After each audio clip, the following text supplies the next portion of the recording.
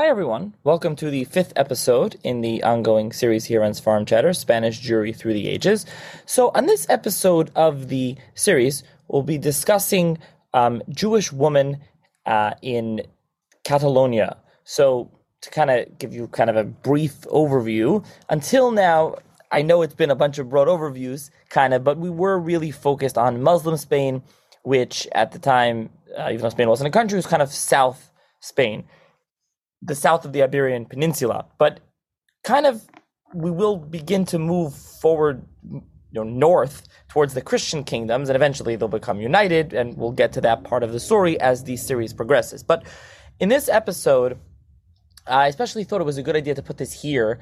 Last week, the previous episode, I had Professor Mark Herman, and we kind of gave a broad, overview looking at various Talmudists, halachists, kind of the Gedolim of Muslim Spain. So now it kind of, made sense to put a discussion discussing women and men, but with a focus on women, kind of the everyday lives of people, but in Catalonia. So Catalonia is, like I said, it's northeast Spain today, and it ended up being under the Kingdom of Aragon, but Catalonia is where famous Barcelona, Girona, so the Ramban, the Rajba, Rabbi Yoina, Garondi, or Girona. So think of a lot of the Rishonim being that your listeners are probably familiar with are in this area, and this time period on discussion about 13th century. So I figured it made sense to put it here. I think in the intro of the last episode, I did mention discussing the Papal Inquisition, the precursor to the Inquisition, the Spanish Inquisition, the precursor to the Spanish Inquisition. But that will be forthcoming. I kind of forgot about this episode, it made sense to put this episode here. So this episode will be here. I will mention also in the beginning, you may hear me talking a little almost generally about certain things. That's kind of because I recorded this actually kind of before I had the idea for the series. This was recorded as like a standalone standard Sfarim Chatter podcast, but it's now part of the series and it makes sense to include in the series, I think. So enjoy, and if you have any feedback, as always, looking forward to any feedback. I've had feedback on the series, what people think on some of the episodes, some of the guests, but again, stay tuned. There's many more episodes to come. I do want to thank once again, as always, the corporate sponsor of the series here on Farm Chatter, and that is Gluck Plumbing. So for all your service needs, big or small in New Jersey, with a full service division from boiler changeouts, main sewer line snakeouts, cameraing main lines to a simple faucet leak, Gluck Plumbing service division has you covered. Give them a call, 732-523-1836, extension 1. Again, it's 732-523-1836, extension 1. And really, if you have any plumbing issues, you really should call them. They are fantastic. And you should also mention, of course, that you heard about it on Sfarim Chatter. And I thank them again for their generosity and sponsoring this series, again, as well as the previous Shopsy TV series. So there is that as well. And I would like to mention, as usual, if anyone wants to sponsor an episode of this series, you can email me. Also, now you can Zelle or QuickPay. Any amount is appreciated, and that is Zelle, and the QuickPay is sfarimchatter@gmail.com. That will be in the show's notes. There's also a link via PayPal. And for those, I know many of you have subscribed and rated and reviewed, you can do so on Apple. Much appreciated. Spotify, I've mentioned 24/6 a bunch of times, the kind of quote-unquote Jewish Spotify. If you don't have it, by the way, check it out. 246.app. You should check out fantastic service. If you can check it out. And then as always, any feedback, any guest suggestions. Most of the series has been, kind of recorded, but if you have any feedback or anything you want to let me know, email me again, sfarimchatter@gmail.com. And I would like to mention that the website, so you can go onto the website and there should be a box that pops up to sign up for email. We finally got it up and running that will send out email updates. So if you are signed up, you should be able to get an email when a new episode is out. And you should be able to download it there on the bottom. I'm not sure exactly all the specifics of that. And I am working as well on a call-in number. I've gotten a number of requests for that, so still working on that, but don't have it all sorted out exactly. So with that, enjoy this episode of the series. Hi, everyone. Welcome to another edition of the Sfarim Chatter podcast. On this episode of the podcast, I'm going to be joined by Professor Sarah Ifft Decker, who is the assistant professor of history at Rhodes College and the host of the Media Evil, a medieval pop culture podcast, her own podcast, and we'll be discussing her new book, which is titled The Fruit of Her Hands, Jewish and Christian Women's Work in Medieval Catalan Cities, which is published by Penn State University Press. So thank you, Professor Ifft, for joining me. Thank you so much for having me. It's a pleasure to be here. So let's start off. Tell the listeners a little bit about yourself and your background. Of course. So as you've already mentioned, I'm a professor of history, assistant professor of history at Rhodes College, which is in Memphis, Tennessee, where I've been this is my third year now. Prior to that, I was at Indiana University as a postdoc in the Bourne's Jewish Studies program. And before that, I got my PhD in 2017 from Yale University in the history department. And I'm a social and economic historian of the Western Mediterranean. And I'm especially interested in intersections between gender and religious difference, broadly defined. So this book is obviously one facet of that. And then I have other things that are linked to that as well, that are kind of linked to other projects that I have in the works at this stage. Okay, so and mainly you're interested in medieval history. I mean, how did that's just yes. You're interested in? Yes. So actually started with a family trip to England that I'd always kind of liked history and decided since I was going to England, I would read a little bit about non-American history, since as many American listeners know, we have an overemphasis, I think, on American history in our schools. And so really that's all I'd done. So I decided to read some English history and started in the Middle Ages and never really left. And just really loved the opportunity to then go and actually see these things in person that I'd been reading about. And then when I was in college, my advisor basically talked me and one other medievalist into doing an undergraduate thesis, actually starting to work with the same kinds of records that I ended up working with in the book. And between his suggestions and the time that I spent in the city of Girona in Catalonia in that summer when I was an undergrad, really managed to convince me that Catalonia had much better weather, better food, and better documents than England. So I became a full convert to the Mediterranean. Okay, so you mentioned Mediterranean and mentioned Catalonia. There's three main cities discussed in your book here: Barcelona, Girona, Vic, and we should, I guess, kind of start off over here. I mean, Spain versus the Mediterranean, Catalonia. Yes. Where is Catalonia? Give the listeners a little bit of background explanation what your book is focused on and what you've been focused on. Yes. So first of all, I'll give some of this geographical context, right? So Catalonia is in the northeast of what is now Spain. But of course, in the period that I'm looking at, there was no such entity as Spain, politically speaking. So Catalonia at that time belonged to a political entity known as the Crown of Aragon, which is what we call a federative monarchy, by which we mean basically there are a bunch of little kingdoms and principalities that had essentially their own systems in place, but that all were under the rule of a single king. So, and that is Aragon itself, Catalonia, eventually Valencia, and eventually also Sicily, actually. So that is the Crown of Aragon. So that is a kind of political entity. And on the one hand, we often talk about Spain because, of course, that's what became a country. But when we actually look at this period, there are certainly an argument to be made that it is potentially even kind of more useful to think about this region of Catalonia or the Crown of Aragon as a kingdom in the context kind of more widely of the Mediterranean or the Western Mediterranean. So thinking about essentially this place as having a lot of really important connections with southern France, with what is now with the Italian peninsula, and that this is a kind of big part of this history, is thinking of these kind of wider Mediterranean connections that to some extent are arguably more significant culturally speaking than links with the Kingdom of Castile that it would eventually unite with to form Spain. And of course, there's the current kind of political challenges that many people in Catalonia would rather not, in fact, be part of Spain. So that certainly kind of adds to this dynamic as well. Right. And so there were different, like I said, the connection was different with South, like again, calling it Spain, mm-hmm. It's Spain now. And yeah. So Catalonia, we're talking also was a Christian kingdom, right? Yes. So Catalonia, the kind of areas that I'm looking at are really kind of very fully and securely under Christian rule by the 9th century. And so really we see much less of kind of signs of Muslim influence than you do in the southern part of the Iberian Peninsula, the kind of geographical term that we sometimes use. So, the area that Al-Andalus, or what is now Andalusia.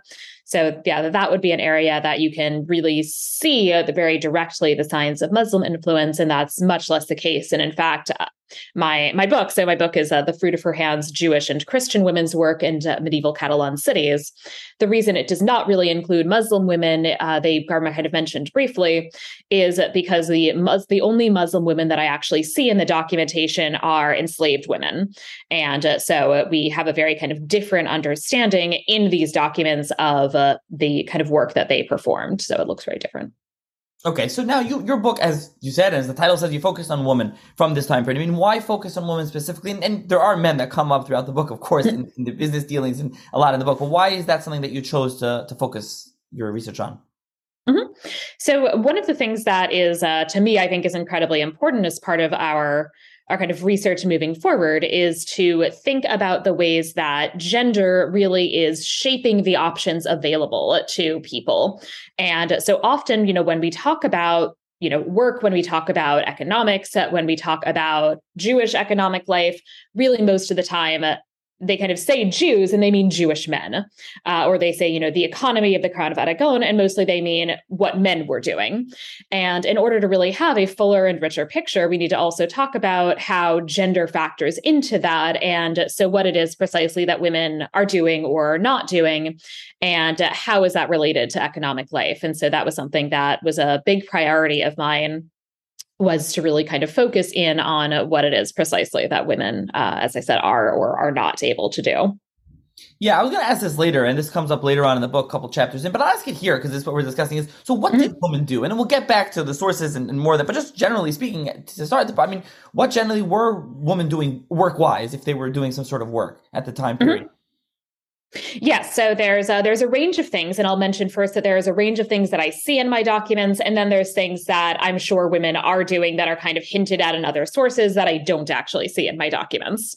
So the things that I see women doing a lot of are work in the credit market. And that is both Christian and Jewish women, that there is this kind of popular narrative, right, of Jews as dominating credit markets. We know for a variety of reasons that that's not in fact the case, that Jews are doing other things and that Christians are also involved in credit. And in fact, I found that Christian women are much more active in credit than Jewish women are in most of the cities that I looked at. But we also see women of both faiths as involved in real estate markets. So in the buying and selling and management of property as landlords.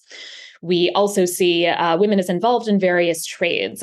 So the one that I see both Jewish and Christian women in is the textile industry, with Jewish women being especially involved in silk weaving. And then also I see Christian women in particular in the documentation as involved in baking as well and in leather working. And then there's also a lot of things I think that in terms of the documents that I have, I think in particular women's involvement in, for example, the food trades is probably really underestimated, because it would be the kind of thing where if you're, making bread or trying to think of another kind of food, or, catching and selling fish or so, things like this, right? You don't actually need to create a contract for this if you're just kind of selling items for cash. That, this is the kind of thing that even today, right? Most people say like, don't bother giving me my receipt for this even. So, that kind of thing, that immediate exchange of goods for cash, something like that wouldn't show up in my documentation. So there's definitely things that I can't see, but also a lot that I can, and a lot that does really highlight the fact that even though women are never as heavily involved in any of these things as men, but nevertheless, there's often this perception, right, when we look at the medieval past, that women are just oppressed and aren't allowed to do anything. And in fact, when we look at what women are doing, we can see that women can take for granted that, at least legally speaking, they are allowed to own property. They are allowed to take out credit in their own names. And these are things that women couldn't necessarily guarantee that they were allowed to do in many places in the United States in the 1950s. So just to clarify one thing, you say when women are engaged in credit, can you just explain a little bit more? What do you mean by that? Yes. Credit? Explain for listeners what you mean by that. Yeah. So I'm talking about the lending of money in particular is most of what I'm looking at. And when I say that, I'm mostly talking about relatively small scale lending for women in particular, but also most men for that matter. That a lot of the loans that you're making are what we call consumption loans, basically relatively small sums that you would expect that you would be able to, ideally, in theory, at least, depending on how many loans you've taken out, ideally, in theory, be able to kind of pay back basically in the next few months. To some extent, it's a kind of system of small scale credit, which is something that to some extent you can almost kind of think about as a system that you have in lieu of having credit cards. So that's most of what we're talking about. And so these would be loans that the difference that you do see is that Jews are allowed to lend money at interest, and that is something that is regulated, but that you often see referred to overtly in loan contracts. So the permitted interest rate in the Crown of Aragon is 20% per year. So you see some contracts where it overtly states that is the interest rate. Sometimes you see contracts where you'll see something like, if the loan is paid back in the next 3 months, then you can pay it back without interest. And if you take longer, then this interest rate starts kicking in. For Christians, they tend to not overtly at least state that they are lending money at interest, but probably in practice are, so that they would do things like be a little flexible about what they actually state as the amount of money being loaned. So maybe you say that you're loaning the unit of currency is sou. Maybe you say you're loaning 20 sou, but really you loan 15 sou, but would like to be paid back 20 sou, things like that.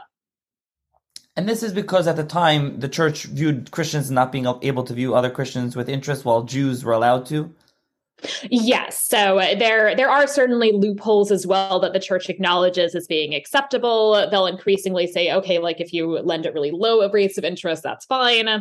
But that at least in theory, the ideal often still is that, well, you shouldn't just do a kind of straight loan at interest, even though, as I said, there are a number of loopholes that the church is basically permitting at this stage. Okay. So what in your book, I said you mainly focus on 3 cities: Barcelona, Girona, Vic. Let's talk about those 3 cities. Why those 3 cities? We should discuss them a little bit. And also, what time period we're discussing. I don't know if we mentioned exactly what time period. Yes. So I'm looking at the century between 1250 and 1350. And at this point, I'm also going to take the liberty of saying a little bit more about the documents because that's related to my choice of cities. So the documents that I'm mostly working with are notarial registers. So basically, these are big books of contracts. And notaries are legal professionals who had the expertise in drawing up contracts and also are figures with public authority, which means that the fact that they've drawn up this contract and recorded it in their own records means that it is something that can become enforceable, that it is considered to be a public fact at this stage.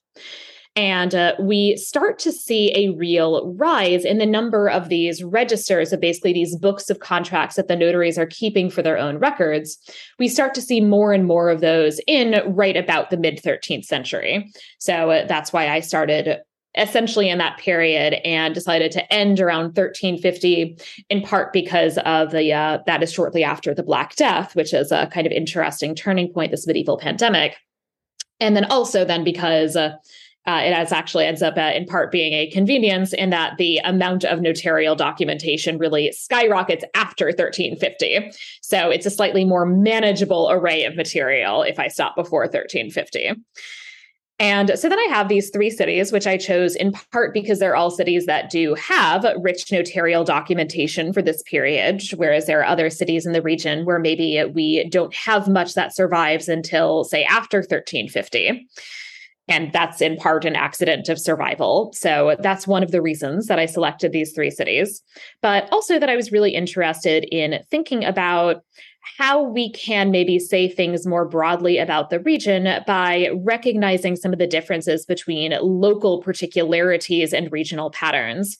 So that I, first of all, definitely wanted to do more than one city as opposed to doing the very kind of focused single city regional study. But also that I wanted to have cities that looked different in various ways. There are cities with different sizes and economic profiles. Barcelona is probably the city that I would say definitely pretty much all of your listeners have heard of. In that, Barcelona is, of course, a major city. It is a capital city. It remains a major city. And so this is, was kind of an obvious place in a lot of ways, right? That Barcelona is to some extent kind of unparalleled locally. It is the most substantial city. Girona belongs to the kind of next tier of cities in terms of size and in terms of its importance in local economies. And then Vic is kind of a mid-sized town. And the other reason I will note that I selected these three cities in particular is, of course, because these are all cities that we know to have Jewish communities and that we have some amount of documentation for these Jewish communities as well. Right. Okay. Now, how are these cities all near each other? What is the distance between them? They're relatively nearby, yeah. So I don't remember offhand because my brain does not process these things, the exact kind of miles and kilometers, but just to kind of give you a sense of the actual sort of experience of this.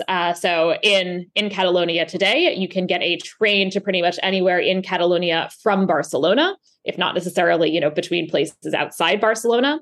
So it would be on the higher speed train about 90 minutes to get down, or the kind of mid-speed train, it would be about 90 minutes to get to Girona and about 90 minutes also to get to Vic, but on a train that's a bit slower. And then let's say I have gone from Girona to Vic before, and I think that is like a couple hours on a bus is what I've done before. So they're not too far from each other. And so you can kind of look at these cities as a kind of a sort of triangle in that they're all kind of generally the same area, but, not immediately next to one another. Right. You can look online. I mean, in your book, there's a map that shows them. Yeah, they're basically. Yeah. You can see them easily on a map together. Yeah. Okay, so as you mentioned, you focus a lot on these notaries, notarial documents, and we'll discuss that more about how you use them in the book. So the book is kind of three different parts. We should discuss right? There's family law, notarial culture, and then women's work, which I guess it's all woven together, but it's split up. Okay, so marriage is the first thing you talk about, and you kind of have some of the chapters are alternate between Christian and Jewish women, but obviously we'll focus more on Jewish women, but discuss the Christians as well and how does it compare. So.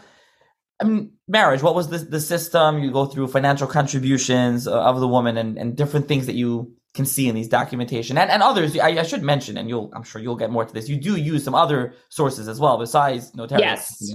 Yeah. Yes. Yeah. So, and I'll note for marriage in particular, when I'm talking about the Jewish context, I also work a lot with Hebrew responsa literature. So the She'elot Shuvot. So of course, kind of thinking about these questions sent to rabbis and the rabbis' responses. And I'll note also actually for listeners that a lot of the responses sometimes that we see being kind of put out today are often kind of talking about kind of very big issues facing the Jewish community in a kind of wider sense. Whereas a lot of the medieval responsa are very, very kind of specific pieces of case law in some ways. That they're addressing at least kind of specific cases. We don't often know that many details because a lot of the identifying information is cut out.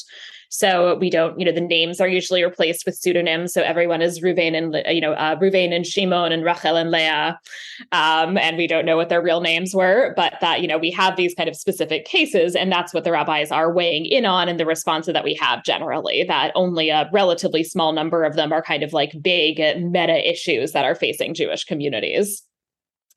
And so one of the things that I found really striking looking at the Jewish context in particular is that we do certainly see that one of the things that rabbis are very invested in is often in limiting, in terms of how they are understanding the halakha, is that they're very invested in limiting the extent to which women can control essentially the property that belongs to the couple during a marriage. So that the way this tends to work is that basically everybody comes into the marriage, ideally, especially if you're talking about wealthy families, with some property. And so the woman comes into marriage with a dowry. She is also promised in her ketubah, and we sometimes see Latin contracts referring to this as well, that she's promised this additional sum of money. We have the sum of money also called the ketubah, this kind of often small and symbolic sum, and then the tosefet ketubah, which is a kind of the supplement to the ketubah, which is usually a somewhat larger sum of money. And so we have this kind of property that, or financial resources that women own, but that ownership and management are not necessarily the same thing. That you own this, and the idea is that, okay, when you're widowed, you can get this back. But during the time when you're married, the husband's job is to control this wealth. And one of the things in particular that I find really striking is that thinking about this in a comparative context, in the Crown of Aragon, there is this really interesting system that among Christians, it is, I hesitate to quite say normal, but it certainly is not unheard of that women will sue for the return of their dowry, basically if their husband is about to go bankrupt. So basically, he's done a bad job of managing my money, so I want it back before he fritters it all away into his debts. And this is something that, we have a lot of cases where Christian women sue to be able to do this and are successful. And then I had this really interesting responsum from Rabbi Solomon ibn Adret, which looks at which is kind of this case where there's this Jewish woman who does this in a Christian court, and he is not very happy. So then the case comes to him because the man in question has both Christian debtors and at least one Jewish debtor, and the Jewish debtor goes to ask this question like, I still want my money back. I don't think this is a valid excuse for him to not give me my money back. And Ibn Adrat sides with him, with the creditor, and saying, yeah, no, she had no right to do this. And so, you still, out of whatever wealth this couple has, you still have to pay back this Jewish creditor. Yeah, and as you mentioned which is the Rajba's tshuva, which we have many tshuvas from him, and they're in Catalonia, especially. There are a lot of them because Rabbeinu Yoinu, who I don't know how many tshuvas we have, but Ramban, we have the Rajba, we have the Quran, we have later on is the Rivash, and you have the Ritva. Rabbi Yom Tov ben Avram is really Shvili, however you pronounce the last name. So there's a lot of responses, and this is something that you use as well, besides notarial documents in here. So something else that you mentioned over here also is woman in Jewish inheritance law and what happens when it comes to Yerusha. Yes. So that is one of the other big differences, is that in the local Christian context, so essentially I would say kind of both Jews and Christians are often practicing some form of partible inheritance, or in other words, that they're dividing the estate between their children. Christians often tend to include daughters as well as sons in that. Jews often don't. And this is something, of course, that is justified in Jewish inheritance law, that it does in fact state that if you have daughters, the daughters, of course, inherit, but that if you have both sons and daughters, the sons inherit, and the daughters do not have an inheritance claim. And so this is something that I see coming up in the records, that we do often see cases in which that is the choice that's made, that fathers in particular, and mothers for that matter, of daughters either give nothing or give very little to their daughters when they also have sons. Now, you mentioned you see this in the records. This is something generally they would use. So we should mention the community was self-governed at this time. The Jewish community governed itself. And they were conforming to halacha. They were using Jewish documents. So this is something that you're seeing, though, when we're talking about the notaries, that's the Christian notaries. So they were going to the kind of, I would call it secular Christian. They were going to the non-Jewish notaries. Is that something that they were using? Was that a common thing? That's what you're referring to. Yeah. So I would say it's not common, but it's also not unheard of. And there's a couple of different ways in which this is coming up, I will say. And this is something that I'm actually going to be talking about more in my next project. So one of the things that we're seeing is that there is a relatively small number of Jews who make the choice, but, certainly not non-existent, that, I have at this point, now that I've kind of started looking into this more specifically, I have a couple hundred contracts that are, related to this, that we do have some Jews who choose to draw up wills or marriage contracts or divorce documents with Christian notaries. And these aren't necessarily replacing Jewish halachic documents, right? That especially when you're talking about marriage and divorce contracts, they'll often even explicitly reference the fact that, as it also says in my ketubah, and also just so this way, I am definitely divorced because I have received a get. And so you have these kind of clear references to the fact that we also have Jewish documents drawn up in accordance with halakha, but that they're also using the notaries. And so you have that. And then you also have all of the other contracts that get created in the context of kind of working with Christian notaries, because Jews are transacting all the time with Christians, that Jews, that, it's a minority community. They need essentially to spend a lot of time doing business with Christians. And so then there's all of these other things that come up in terms of, okay, maybe I only drew up a Hebrew will, but then I need to kind of talk about what this arrangement is and explain this to a Christian notary, because now this property that I've inherited, I want to sell to a Christian buyer. And so you also have these other kinds of citations of Hebrew contracts that come up as well. And these other kind of moments where we see kind of, even if, as I said, even if they've mostly used Hebrew contracts to kind of make the arrangements in the first place, they then have to explain this to Christian notaries in terms of saying, I'm so-and-so's heir, and so this is why I can sell this property, or this is why I can collect on this debt, etc.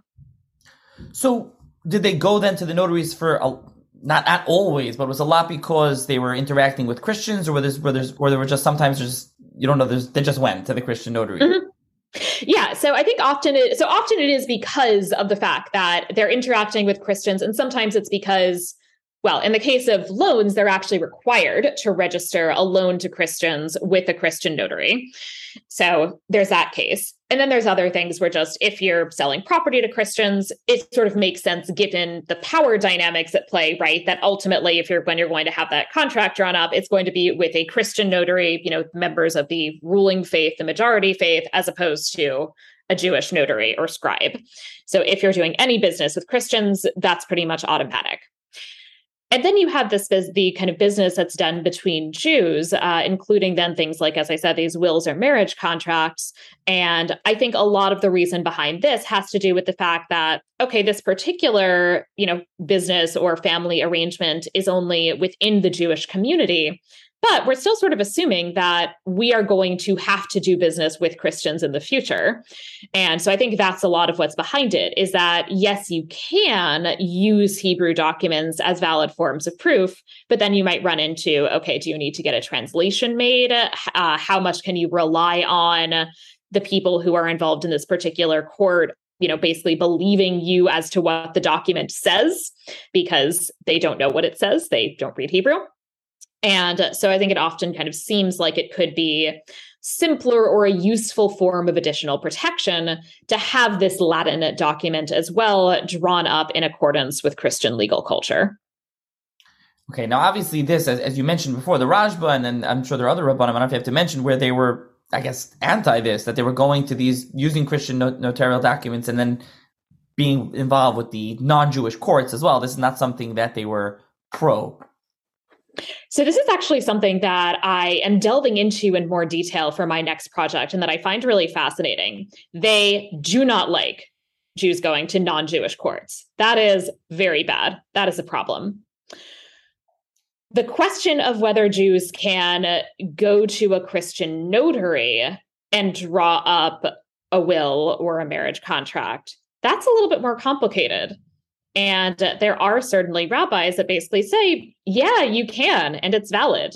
Even the Rashba, who is not always necessarily the most eager to encourage this kind of behavior, and especially is kind of very not on board with Jews going to Christian courts, says basically, yeah, no, you can. It's okay if you draw up a will, that's a valid will.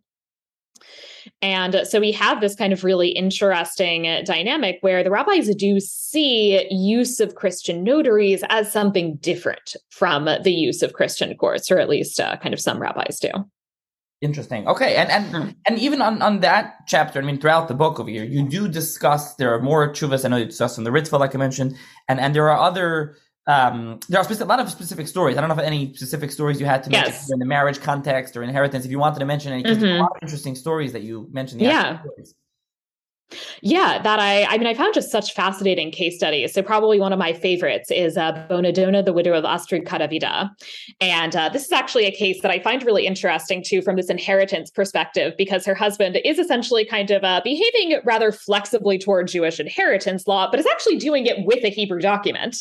So that we just have this woman, and all of a sudden she shows up after her husband has died and is collecting on his debts. And what she, at least tells the notary is that she gets to do so because she has a Hebrew contract where her husband gave her control over, right to collect on all of his debts and all of his goods. Which is, technically wives are not supposed to inherit from their husbands. And he actually has daughters who are supposed to be his heirs according to Jewish inheritance law, who he is then functionally disinheriting, at least during his wife's lifetime. And, but that she, nevertheless is doing this. And she becomes really prominent as a lender. She's one of the kind of most prominent Jewish women money lenders that we see in Girona, because she kind of has this ability to do so and this kind of really striking control over family wealth. And she's an interesting figure in a lot of ways, in that we also have other documentation. And I have not worked on this in much detail, but Pinchas Roth, another scholar who has an excellent new book out, but who also has a great article where he actually has looked at a lot of the teshuvot, actually talking about Bonadona's basically trying to intervene in helping her daughter get a divorce and collect her property appropriate, and collect whatever's owed to her in the wake of this divorce. Yeah, I've actually had Pinchas Roth on about, I think it was that book. Good. Yeah, his book about a year or two ago. I don't recall at this point, but he was on the podcast as well. So, but something else interesting about her is that she went to the notary. So when we were discussing before Jews using Christian notaries, you were referring, we should make clear, you're referring to men as well, not only women. Yes. Everything, and that was not yes, absolutely. How is it rarer, or how rare is it for a Jewish woman, to go to a Christian notary as opposed to Jewish men? Much rarer. So Jewish men are there all the time.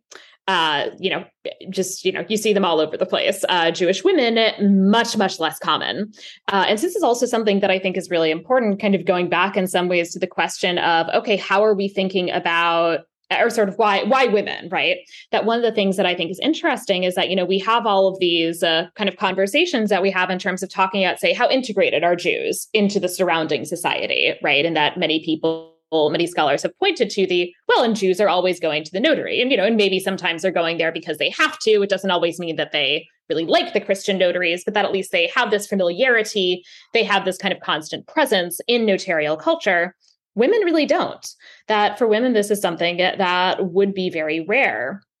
And one of the suggestions that I make, especially, so I'm looking at in the wake of the Black Death, we have a lot of widows. And suddenly after the Black Death, Jewish women's involvement in credit skyrockets. It goes from Jewish women are making 2% of Jewish loans to Jewish women are making 20% of Jewish loans in Barcelona right after the Black Death. And this is, I think, because, so clearly a lot of people have died in general. It's possible that either there are more young widows because their husbands might have been a bit older. We do think there is perhaps kind of some possibility in terms of Black Death mortality rates that it might have slightly more heavily affected a slightly older population. So it could be that. It could be also that there are massacres of Jews that take place in Barcelona because they are accused of causing the Black Death. And that it might be that men, perhaps because they're sort of out and about in public somewhat more, are more likely to be killed in the course of these massacres. But so for whatever reason, we see that suddenly there are all of these widows who are kind of all over the place, and then they disappear. And a lot of them seem like they get remarried. A lot of them have sons that are minors who then grow to adulthood, and then they basically take over. And there are different possibilities of what could be happening here. One certainly is that women are being forced out, but another is that they've never done this before, and it's a little bit uncomfortable and unfamiliar. And should we necessarily assume that they are enthusiastic about doing this, as opposed to this is something I have to do? And if I could then kind of avoid doing it in the future, this kind of weird thing that is maybe sort of awkward and uncomfortable, and I have to be with all of these strange Christian men, and there's good reasons why a Jewish woman in the Middle Ages might feel uncomfortable around a bunch of strange Christian men. Maybe she doesn't necessarily want to do this all the time if she doesn't have to. And I want to pick up on that in a second, but before that, if you just, I don't know if you want to just say about the Black Death and what time period you're talking about in Barcelona, just briefly. Yes. So the Black Death, of course, our most famous medieval pandemic, hits Barcelona in May of 1348. And we then it's a really high mortality rate. So, medieval statistics and demography is sort of an odd field in that we usually, we really don't quite have these statistics that we do in modern contexts. But there are people who think that, this could be something that might have killed up to about half the population in Barcelona. And in some of the other places, kind of big cities in this area. And as mentioned as well, that there are some places, and Barcelona is among them, where either Jews are directly accused of causing the Black Death by poisoning the wells, or where there's maybe the reason we're suffering from this disease, or that God has sent this disease, is because God is punishing us Christians for the sins of the Jews, and maybe the fact that we've been a little too nice to the Jews, which when they say that, they almost never have been too nice to the Jews, but so you have some places where you have these massacres that are affecting the Jewish community as well, as of course also dying of the Black Death. Yeah, and about the well poisoning accusations, I'll point listeners to the podcast episode I did with Safir Barzila and his new book about that. Yes, excellent work. Yeah.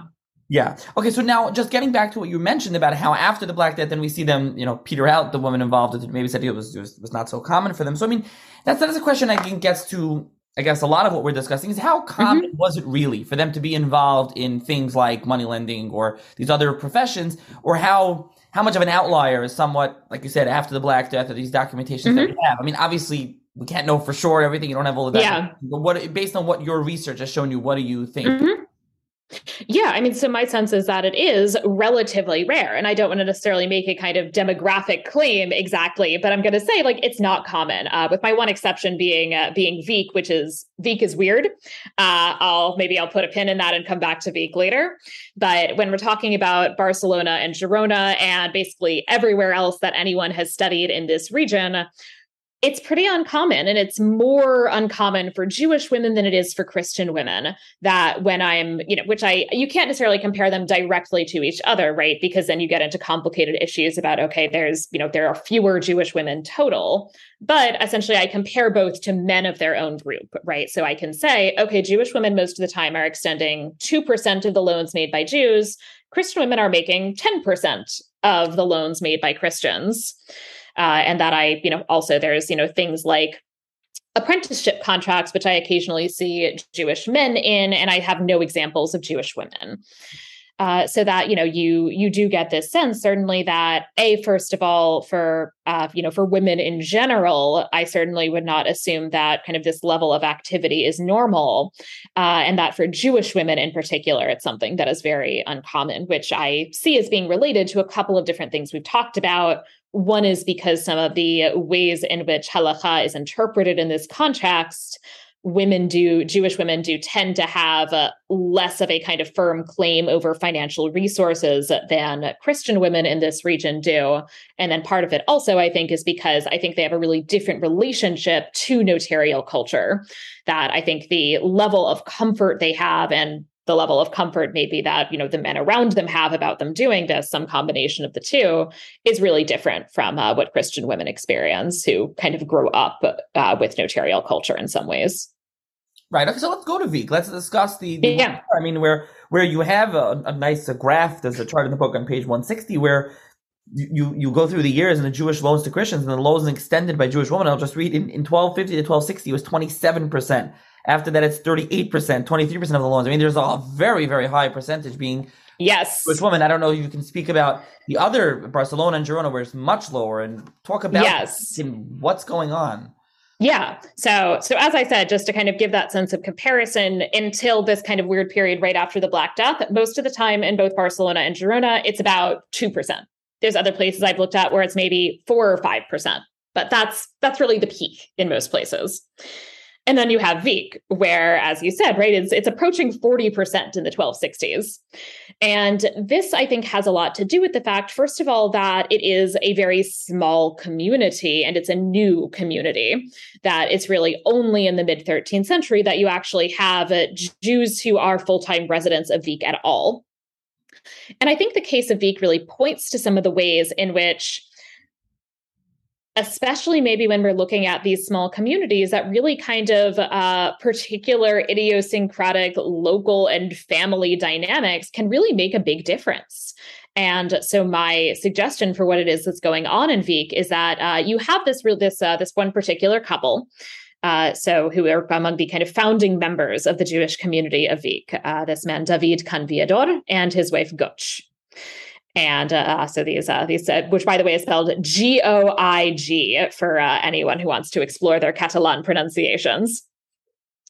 And what you tend to see in most cities, right, is that if it is a family who is involved full or part-time in money lending, that's technically something that tends to be something that the male head of the household is probably the person who is involved in doing that. And then in this particular family, you have this couple where he's alive, he's around, but he's very much, money lending is not what he's doing.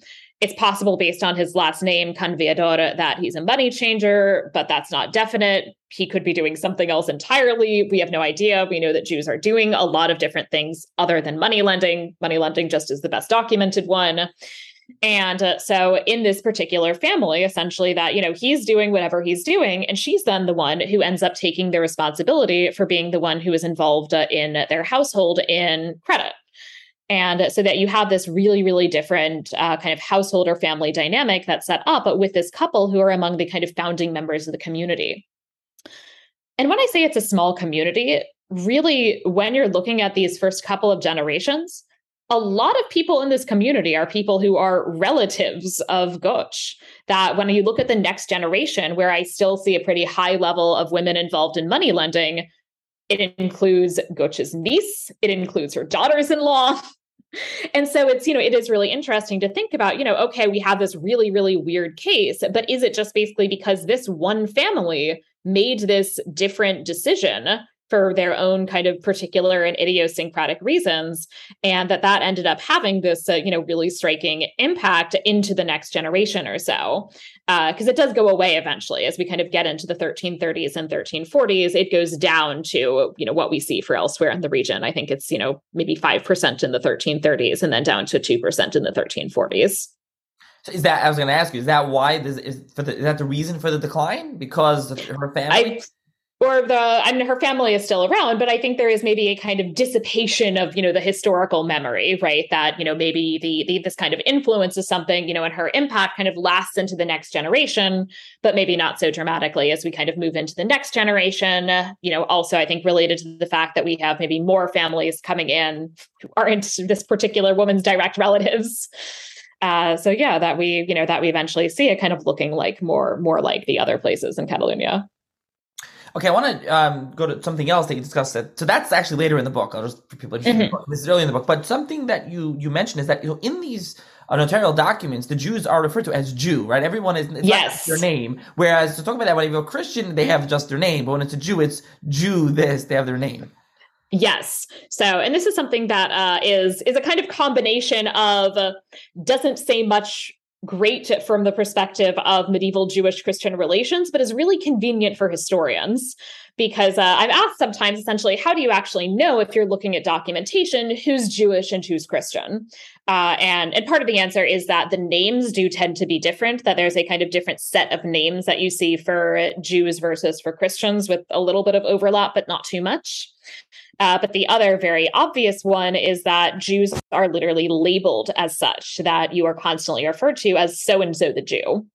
Or often what you actually see in practice in these particular cities, at least, is that it actually tends to refer to women often as being the wife of so-and-so the Jew, as opposed to using the Latin Judea to refer to her directly. It just kind of identifies her husband or her father as being Jewish, and you are supposed to sort of extrapolate from there, since we don't really have intermarriage in this particular era. So we have this kind of labeling practice, and Christians then are very literally an unmarked category, that being Christian is the default. It's, is treated as the norm.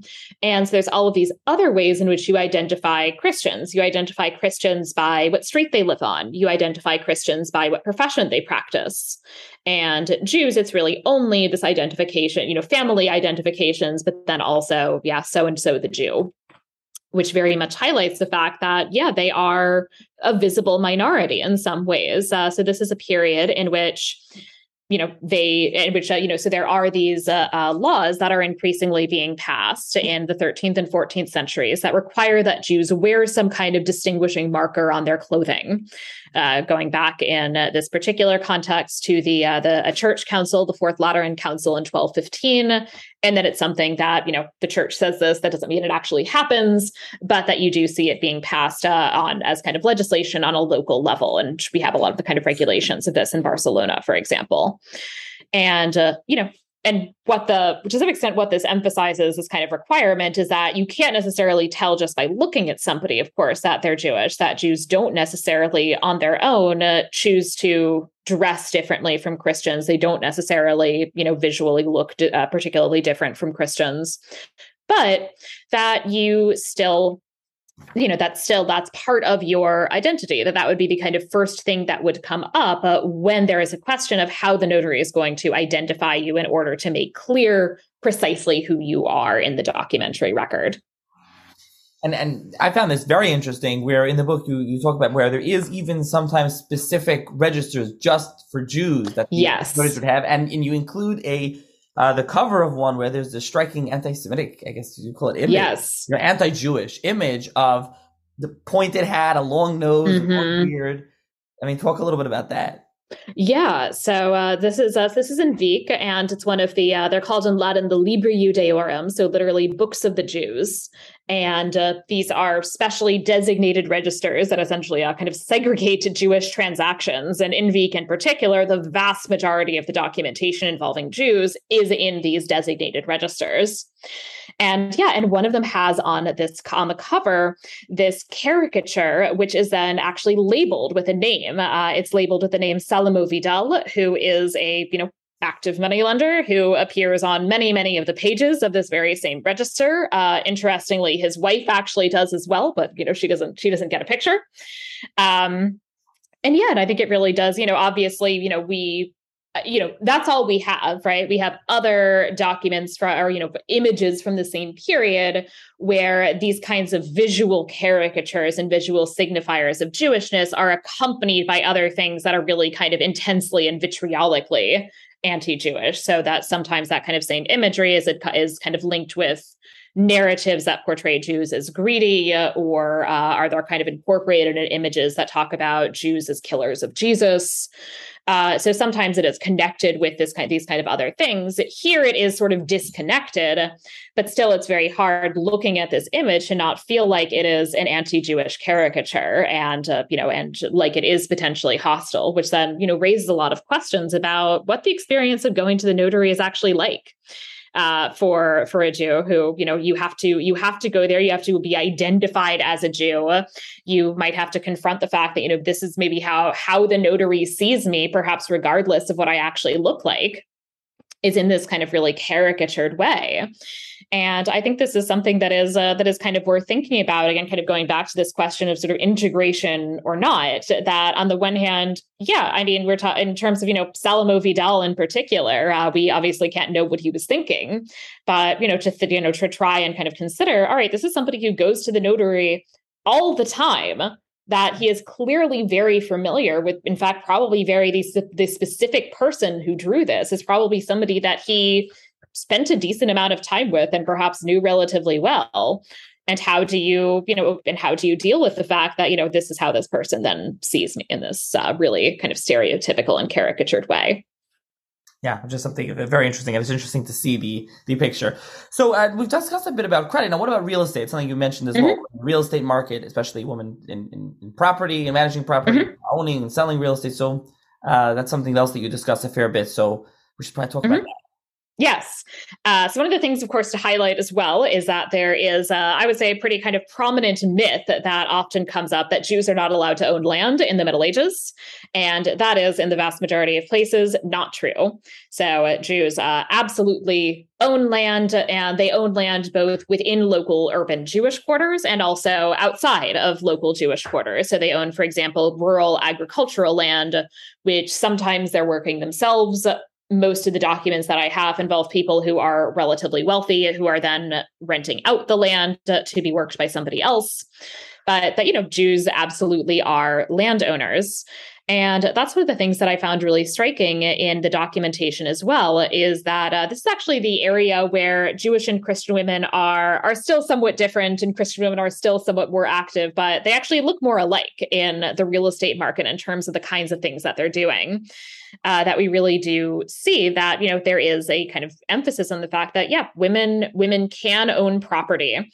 And that for some women, and I see this kind of being more central within the Christian community, but within the Jewish community as well, that this is potentially a kind of good way for you to continue to kind of grow your wealth as a widow, for example, right? That you might have a kind of physical piece of property that you would lease out and collect the rents from, or you might own your home, some combination of these things. And maybe if you own your home, maybe you don't actually live in the whole building. Maybe you rent out a part of it as an apartment, essentially.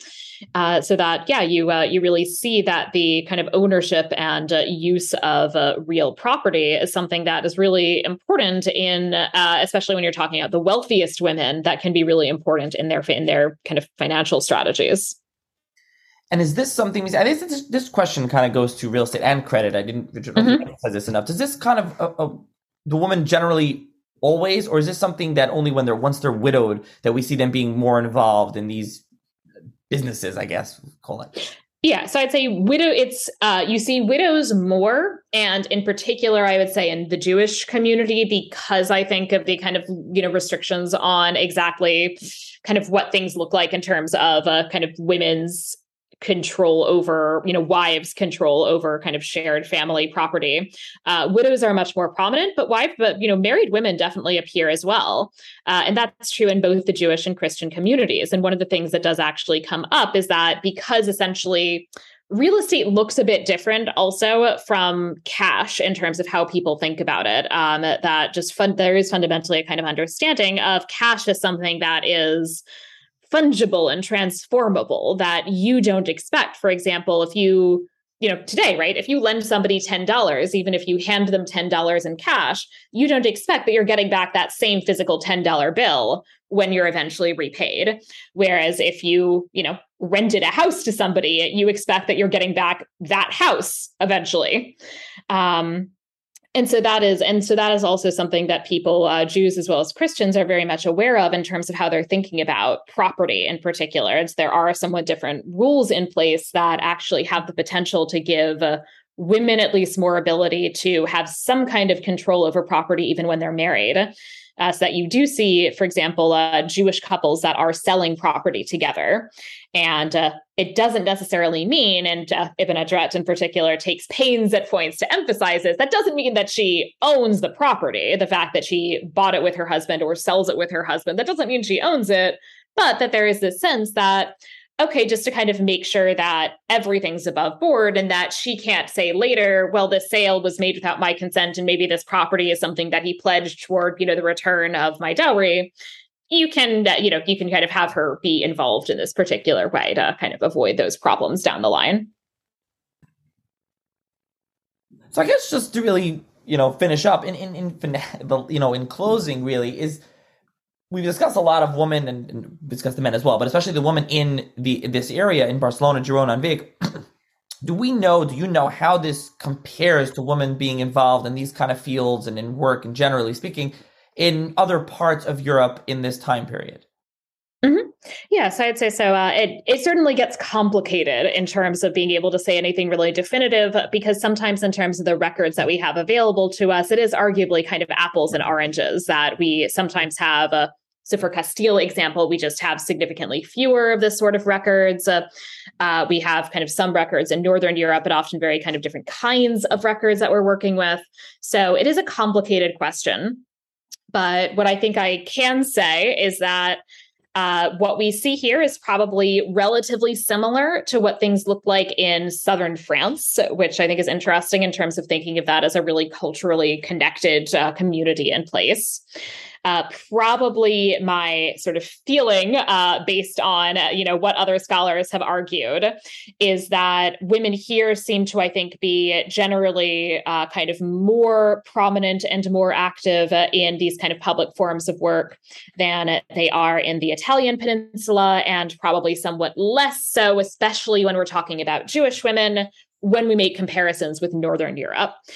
But at the same time, I think also one of the things that I kind of think about in this book is trying to kind of complicate that a little bit, that I don't think we see quite that I think there's this kind of idea often that comes up in the scholarship of Mediterranean women versus Northern women.